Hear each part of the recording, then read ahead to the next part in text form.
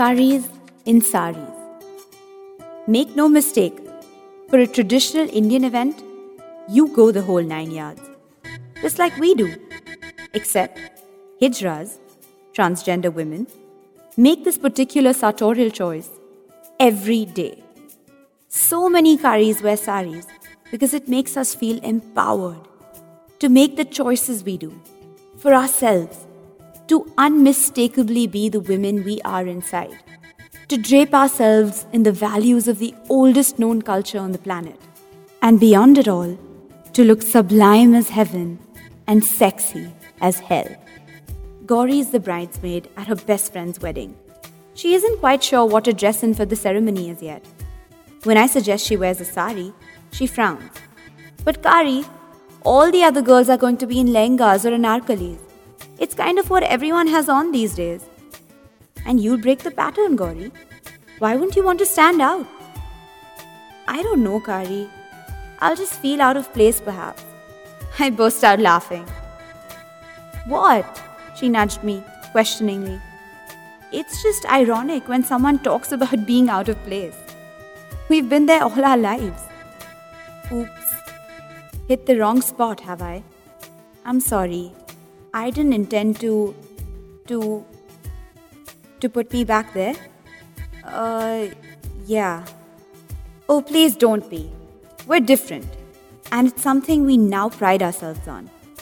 And when you wear that sari at the wedding ceremony, you should too. Before we knew it, we were browsing through Banarasis and Kanjivarams and Patolas and Bandhanis and Lehriyas at a sari workshop. Surrounded by rich splashes of color, unique forms and weaves and textures, I could see Gauri hitting it off with the hues.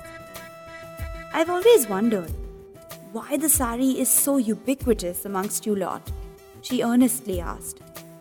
Our clothes, Gauri, have always been one of the most visual and visceral expressions of our transition to womanhood and acceptance into society.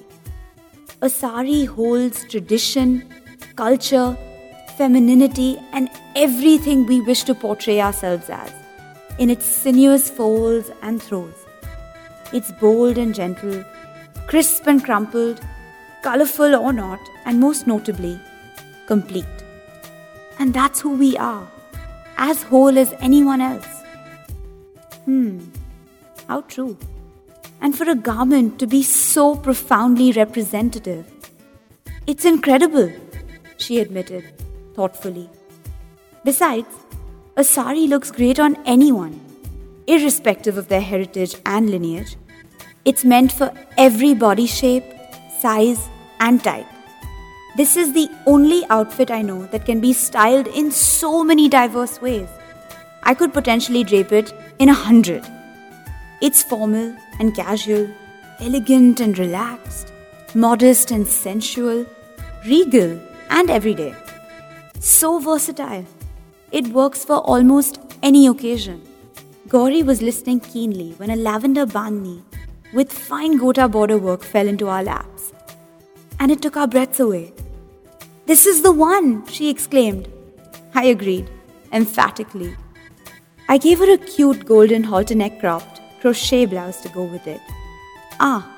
Something the lehengas and cholis will certainly have a tough time keeping up with, she winked. But Kari, what about the rest of me?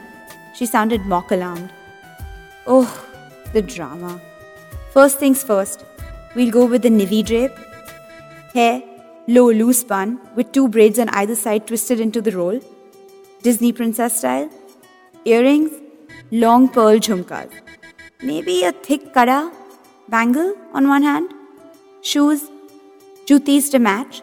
A set of pearl and silver piles. Anklets would be so sweet. Keep the makeup minimal, natural I'd say. Radiant skin, rosy cheeks, flushed lips, kohl-lined eyes, and waterproof mascara.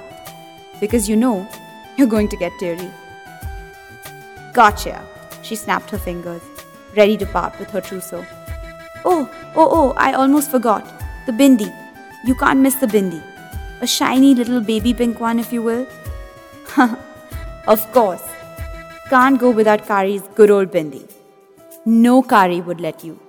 Especially when you're in a sari.